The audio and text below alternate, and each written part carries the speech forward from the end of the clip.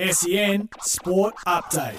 G'day, it's Sam Fantasia with the latest in sport, all thanks to car sales, everything you auto know. Richmond coach Damien Hardwick has dismissed suggestions Sydney are vulnerable at the SCG ahead of tomorrow's matchup. The Swans have won 3 and lost 2 games at their home ground this season and face a Richmond outfit who have won 4 straight matches. North Melbourne coach David Noble says he's not concerned by Jason Horne-Francis putting contract talks on hold.